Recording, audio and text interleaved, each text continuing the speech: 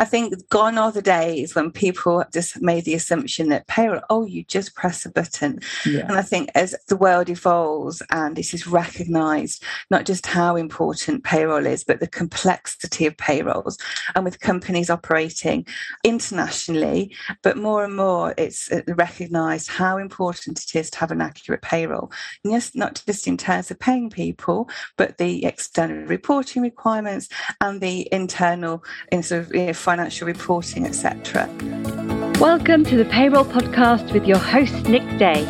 Find out what it takes to truly discover what it takes to elevate your career within payroll as we meet with the industry leaders who are shaping the industry for tomorrow.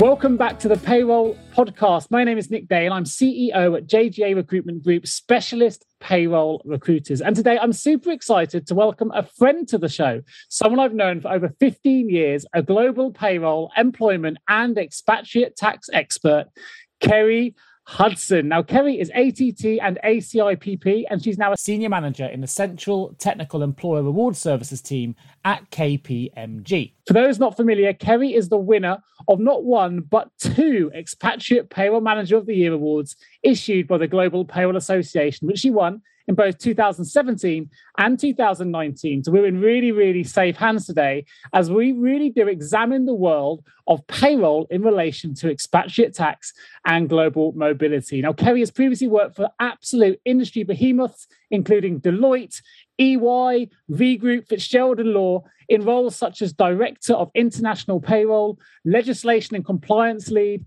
Global Mobility Tax Manager, and Expatriate Payroll and Executive Compensation AVP. So we are talking today with someone who has a wealth of experience in the world of expatriate tax, global payroll, global mobility, and more. So super excited to jump into some questions and super excited to have you on the show today, Kerry. How are you feeling? Hi, thanks, Nick, for that introduction. That's amazing. Yeah, feeling good, thank you. I'm very excited to be talking to you and everyone about my experience and my passion, that is global payroll.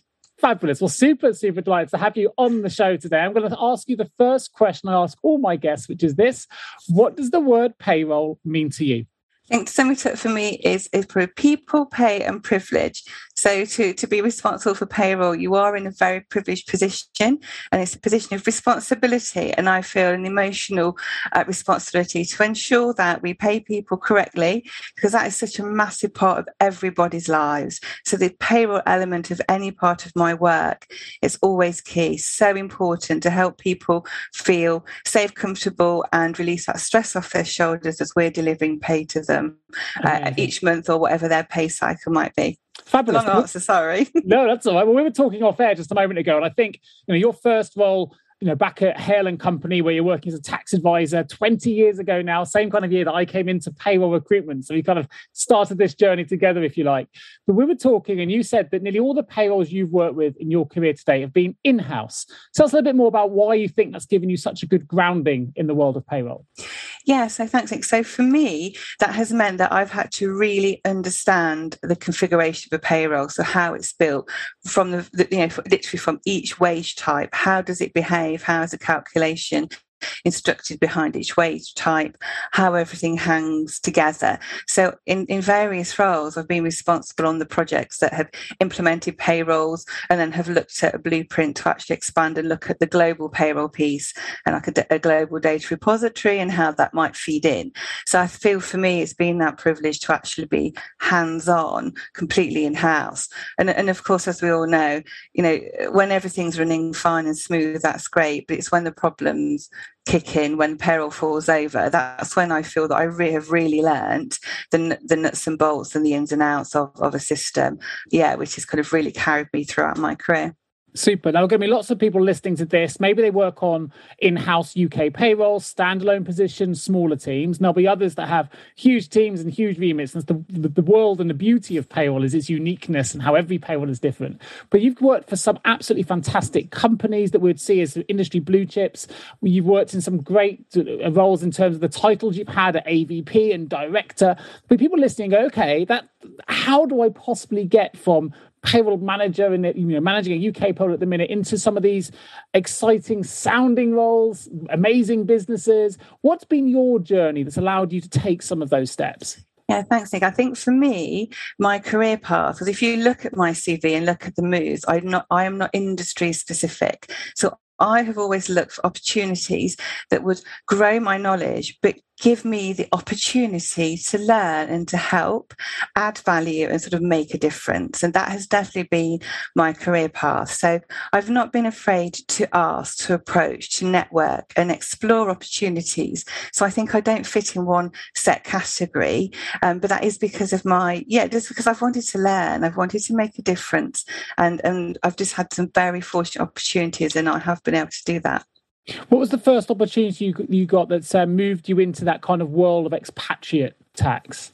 So that was, you mentioned 20 years ago, I worked for Hale & Company, Hale & Co. And that's where I studied and gained my tax qualification. And there was a lady that joined that company from Deloitte. And I was chatting away to her and I realised a piece I was missing in my experience was expat tax, but also share schemes when you're looking at that global piece and people moving internationally. So I took the opportunity, applied, and I joined Deloitte at that point, and then moved across to Ernst & Young. So that was really my first defined sort of choice and steps to sort of increase my knowledge. And then after Ernst & Young, I joined Barclays Capital, and I joined them as the expat payroll manager. And that's when I really had to learn. So I had to learn SAP payroll inside out, really learn to be responsible. I was a person signing off, making decisions. And so that was a significant career change for me, and one that I just feel very fortunate to have had the opportunity. So how was that shift coming from tax and work, your first move into the glorious world of payroll, which we're so passionate about here on the podcast? What is it about payroll that really drew you in, that kept your attention, kept you wanting to yearn for more knowledge in that sector? Yes, I think for me, I really enjoyed the problem solving, but certainly for coming into that role, it was a vertical learning curve. I sort of can't sort of say that, lightly, because I literally had to learn payroll proper, so to speak. Because I had come from Big Four environment with expat payrolls, modified payrolls that were on spreadsheets, and then you'd often hand that work across to a compliance team that might do, the revenue reporting. But coming into an investment bank, not only did I need to learn the payroll, but also the banking system, the clearance and everything, that, the whole end-to-end piece really. And as stressful as that was and challenging and long hours, I absolutely loved it and thrived. And, for me as well, really enjoy being part of a team. Certainly in my roles and my career, there is no I in team. I have developed my career, my knowledge and my expertise by being part of those teams. And I have worked with some incredible people, incredibly experienced payroll professionals, whether they're more junior or senior, and I've learned from everybody. Amazing, fantastic. And obviously 5 years later, you went on to win through the Global Payroll Association Expatriate Payroll Manager of the Year. So your passion sort of shone through and recognised, which must have been a really wonderful feeling. How was that when you won your first award? Was it expected, or tell me a little bit about that experience? Yeah, not at all expected.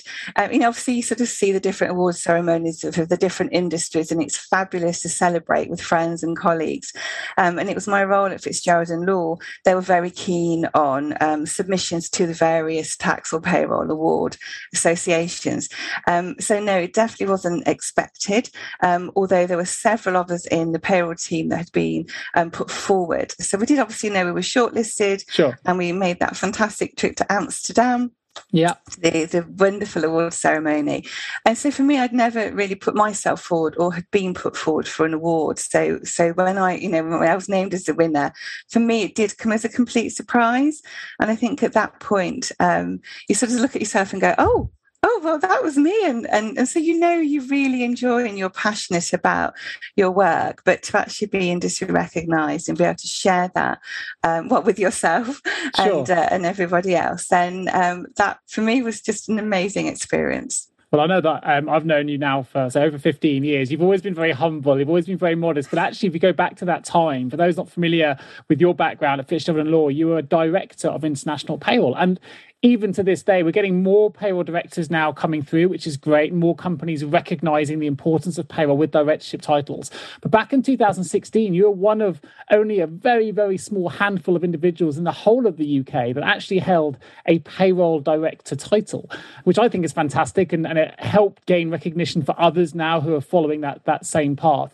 But if I was to come back to that, what's your view on the world of payroll, giving more titles at director level? Do you think this is a step that the industry needs to take? And what value can professionals give at that directorial level? Yeah, 100%. I think gone are the days when people just made the assumption that payroll, you just press a button. Yeah. And I think as the world evolves and this is recognised, not just how important payroll is, but the complexity of payrolls, and with companies operating internationally and the way in which they pay people, or the compensation packages, how they're built and how that feeds into payroll, everything is more complex. And I think perhaps if years ago you had an accuracy threshold that was relatively low, then you wouldn't perhaps want the structure and hierarchy in a team.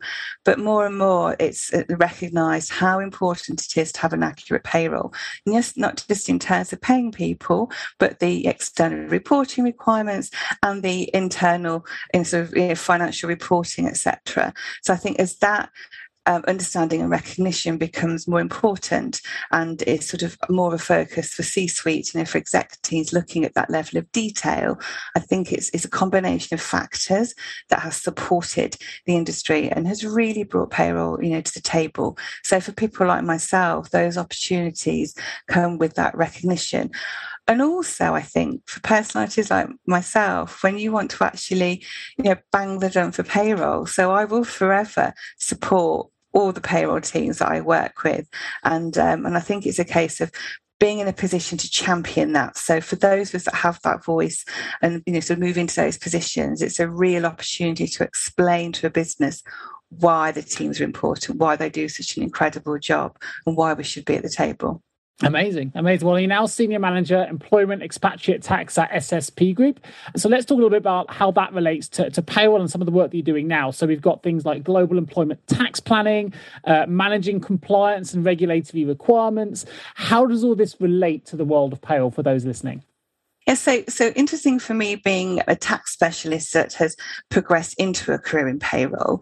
I find that I'm in a position where I can pivot around. Either I sit in the payroll team, I sit in the tax team, or perhaps I might sit in group legal or group reward. So what I can do is look at, so I understand the whole end to end. Someone's contract says, we are going to pay you this, or we're going to provide these benefits, or you're going to be entitled to these share awards.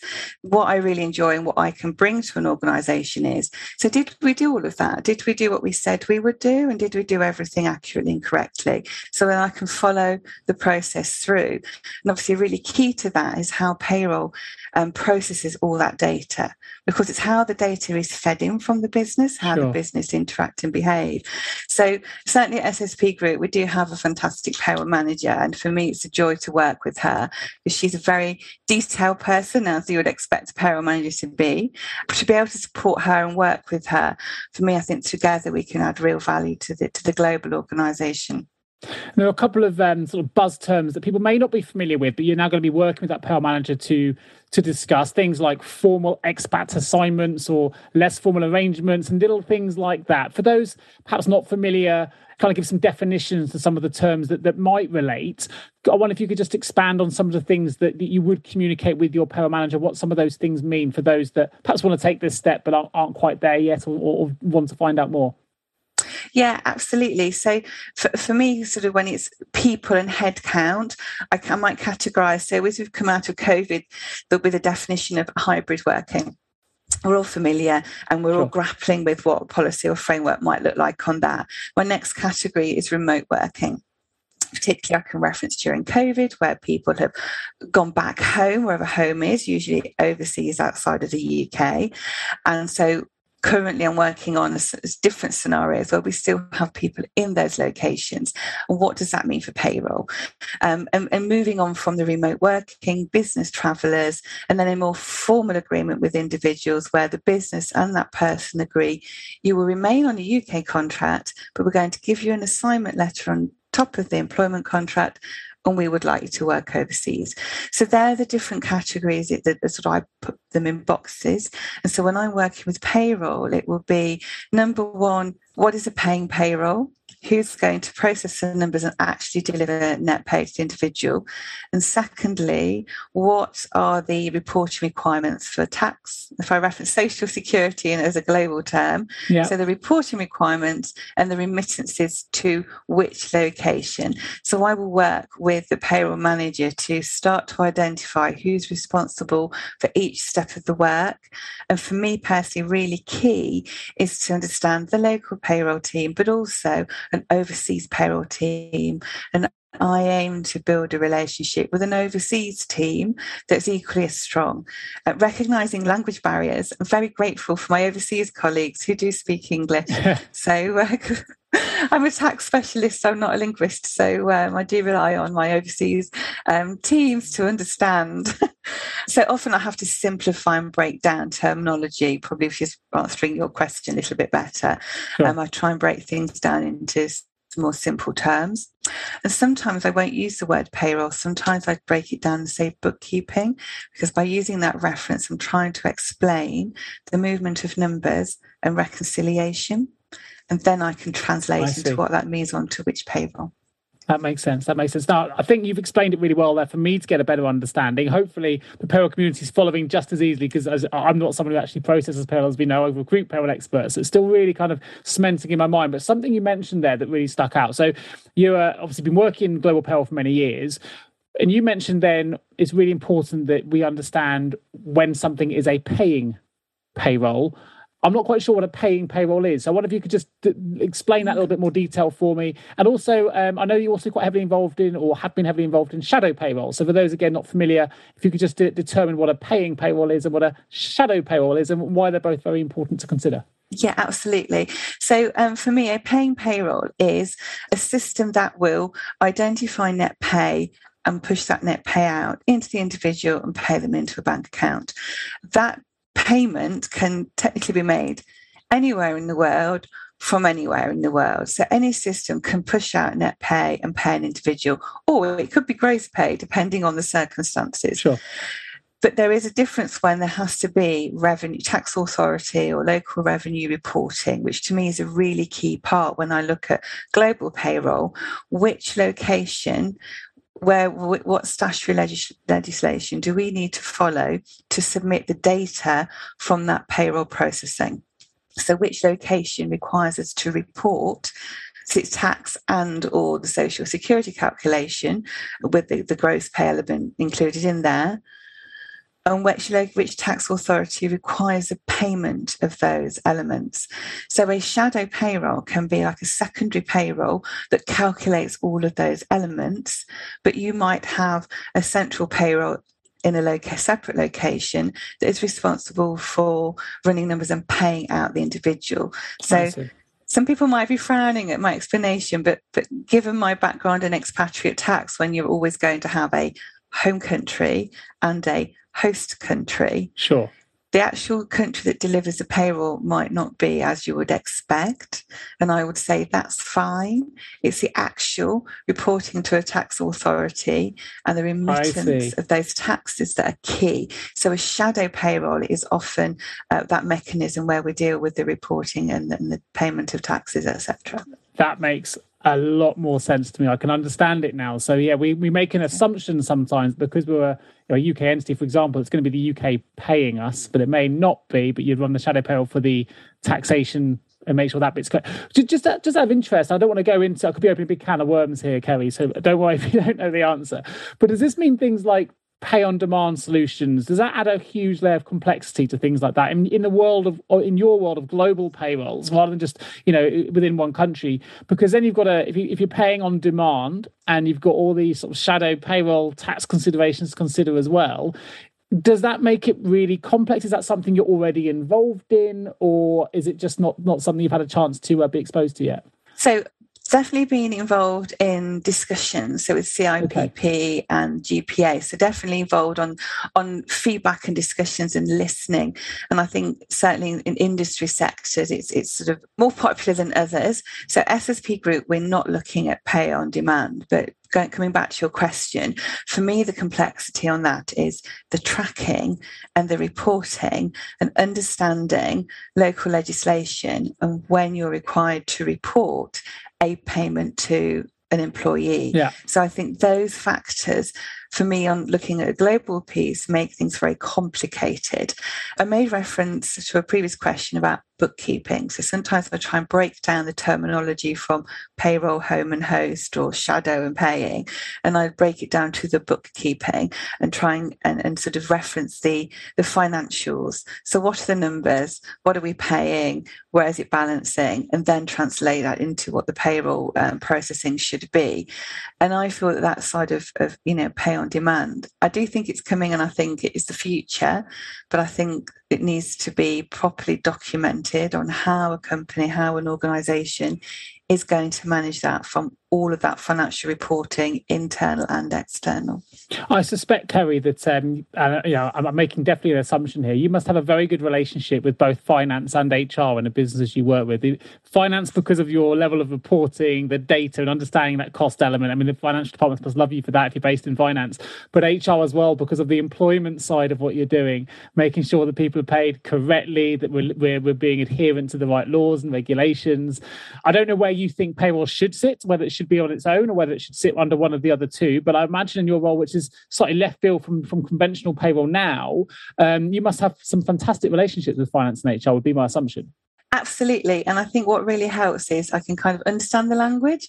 And again, I come back to this sort of referencing the bookkeeping. So if I'm talking to finance, years ago when I was sort of studying for my tax exams, I had to do a bookkeeping course and I had to learn what's called T accounts. And you literally have your debit and your credit and everything must balance to nil. So I find that when we're looking at the payroll postings and those reconciliations, I refer back to that training 20 years ago. Wow, and nice. For finance, that's what they need. They need that reconciling down to nil on each account, irrespective of where the money has gone and where the numbers sit. So certainly for me, that interaction and the language that, sort of we speak in terms of those financials works really well. Yeah. So we bring it back then to what you're doing at the minute. Again, not every operation will require an expatriate and employment tax specialist within their firm, which we understand depends on the nature of the business. But we are going more global now, particularly post-pandemic, with the idea of making hiring of employees much easier across borders, with remote working, the ability to connect now virtually. We're seeing an awful lot, certainly in recruitment terms, of businesses now opening up the regions from which they are open to recruiting from, rather than being with a local postcode. Now we can recruit from Germany or France or beyond, so which is really quite exciting. So for a business who is looking to expand, make changes, what would you bring to a business in terms of experience and knowledge in relation to global payroll from an employment tax perspective? Certainly for me, it's interesting to understand the business case and the drivers. Where is the opportunity for the organisation? Do we already have an entity set up there with a payroll or not? And, sort of in the current climate, the sort of global expansion, quite often an organisation won't already be in location.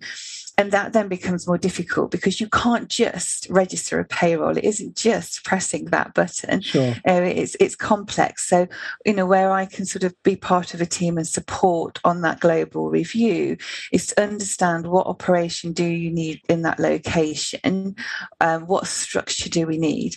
If we need a payroll, how do we implement it? Do we need to run our own payroll, or would we partner with a third-party organisation that can offer a service to us that can do that for us? And so what I mean by that is if you're not going to open an entity in a specific location, then we have the reference of a PEO, or I'd call an employer of record. So there are different ways in which an organisation can expand and move into a location and operate a payroll. But most companies will want to own and control and have their own entity, but it's not one size fits all. And there are different opportunities out there that you can sort of consider. Have you ever asked yourself, how can I recruit payroll staff effectively? Please don't give up on your recruitment project just yet. Here at JGA Payroll Recruitment, we appreciate the difficulties associated with attracting, recruiting and retaining top payroll talent. We also understand just how costly a poor payroll hire can be. JGA Recruitment are a niche payroll recruitment agency who will partner with you to resource payroll candidates who will improve both the accuracy and efficiency of your payroll department. Contact us today on 01727 800 377 or visit jgarecruitment.com to find out more. When you're dealing with these kind of considerations, you mentioned earlier about some of the relationships you might have with finance. Well, I think I brought it up, and it sounds like you've got a good relationship with finance. Who are the other kind of internal stakeholders that you would regularly be managing? And what are some of the challenges then? We've talked about the nice side of it. What are some of the challenges you have to face and overcome in terms of process and risk and things like that? Certainly different stakeholders will have a view on what their role and responsibility is and what they own. And then you'll have different considerations on the confidentiality of the information they're working on and how much information that they might feel they need to share with other parts of the business. So certainly I can see that you might, with HR and the confidential information that HR are managing, then they might feel that the rest of the business don't need to see that information because HR own the people and are responsible for the contract. Sure. But group legal, for example, will be responsible for the legal structure of wherever that person might be working.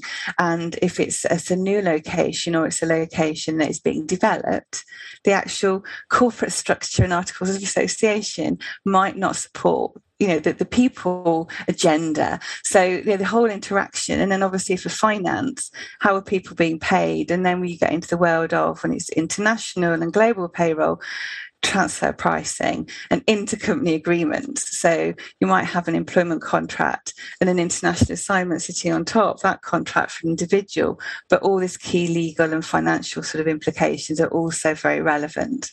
So you often then got to sort of put little different hats on for different people. You're managing cross-departmental stakeholders all the time. I'm going to put you on the spot a little bit, Kerry, but are there any recent examples or any projects where the implementation of payroll has been particularly challenging? And if they have been, are you able to expand on why perhaps it was challenging and maybe what you did to overcome some of the obstacles? If there are any examples you can think of.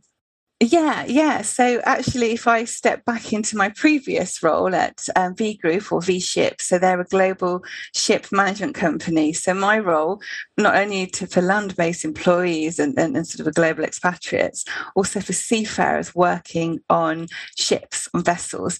And actually, so for example, if you're looking at an oil tanker that's based in location, even though it's offshore from the land, the ship becomes a permanent establishment, or it can do.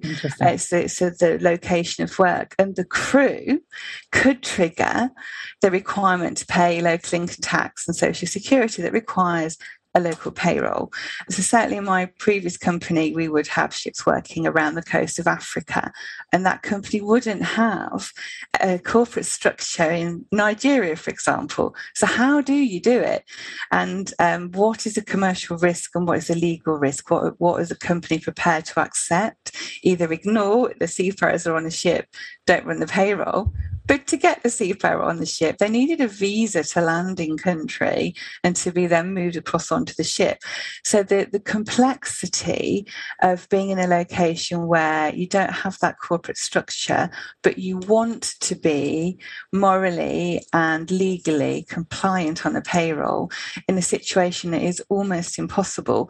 So those challenges are very real to me in that role. And that's where I would look at how you can partner with local companies. Do you look at a joint venture from a corporate structure, or do you then work with an organisation that can become the employer of record in that location? And then you're looking at risk. Who owns the individual? Who owns the payroll? Who funds the payroll? On the timing of the payroll. So sorry, I'm talking a lot. That gets quite complex. It sounds complex, yeah. But that's partly what I enjoy, is to look at that problem and to start with, think, gosh, that's impossible, and then step back and go, oh, hang on a moment, it might not be impossible. Who would we need to work with, and how would we need to look at that?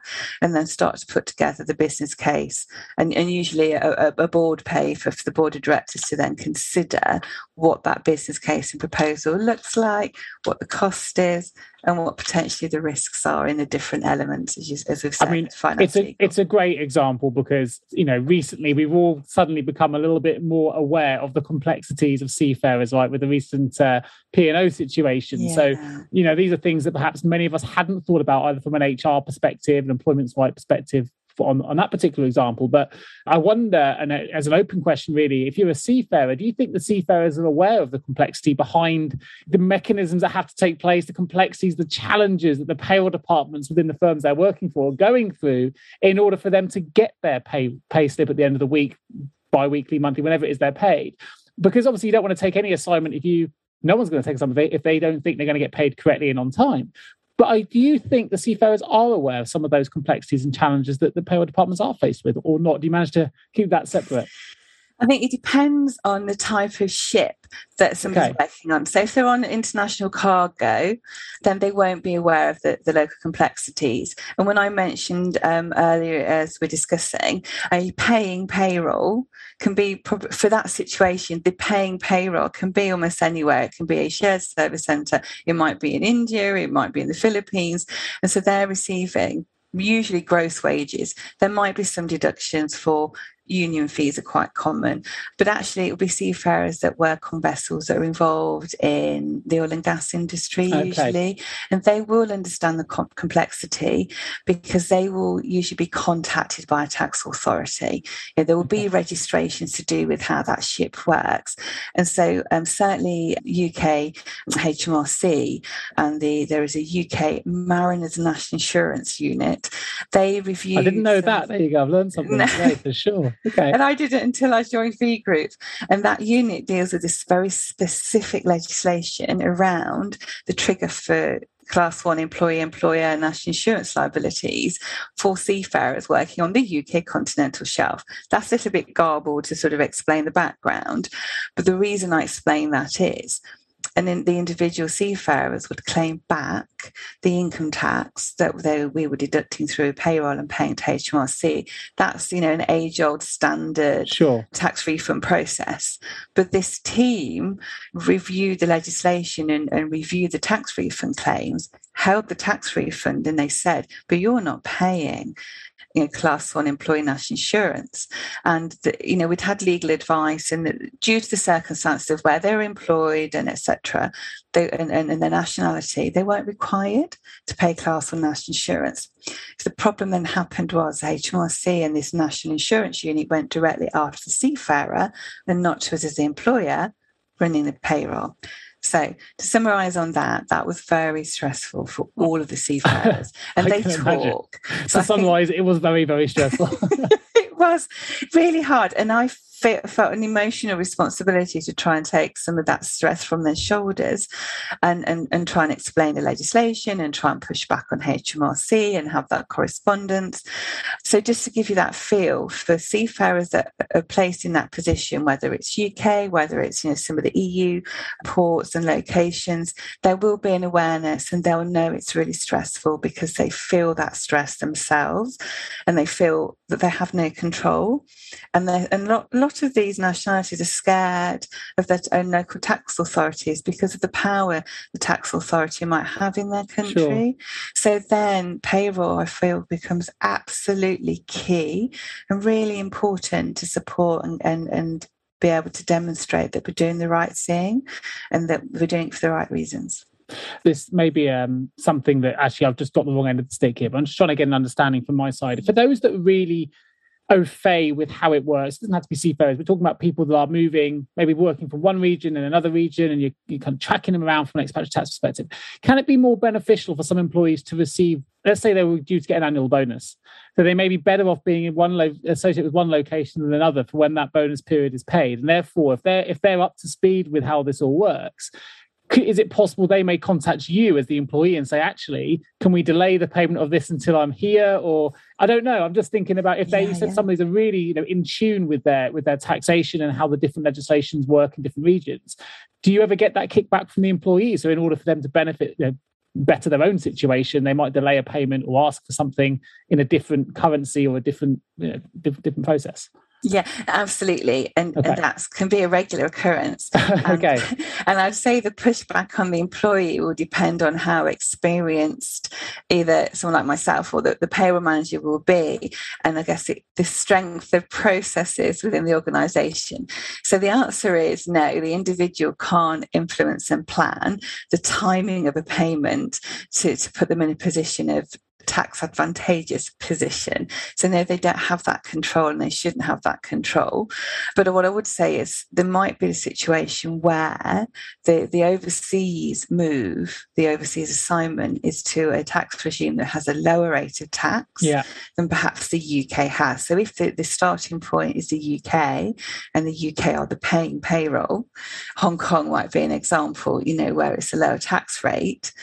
And when someone moves from the UK to Hong Kong, they will pay UK national insurance for 52 weeks, and then the UK national insurance liability stops. So you're no longer deducting that UK class 1 NIC from them, and they're in Hong Kong. So if the timing of the bonus, the time period they have earned that bonus coincides with the period they are working in Hong Kong, and there's no overlap in that time period for the UK, then they will be at an advantage.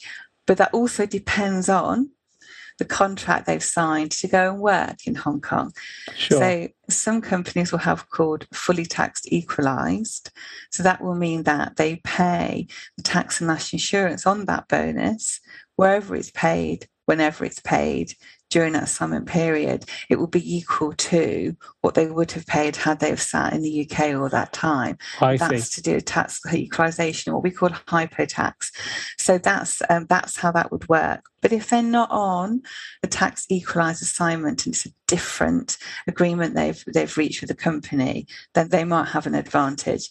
But I definitely wouldn't allow an employee to dictate. I can imagine that causing a few complications. Yeah, for sure. But it didn't surprise me that you get those queries, if nothing else. I think it's been a wonderful tour into the world of complex payroll terms and jargon that maybe not everyone's familiar with. You just got into hypertax at the end there, which is a great way to continue through the conversation.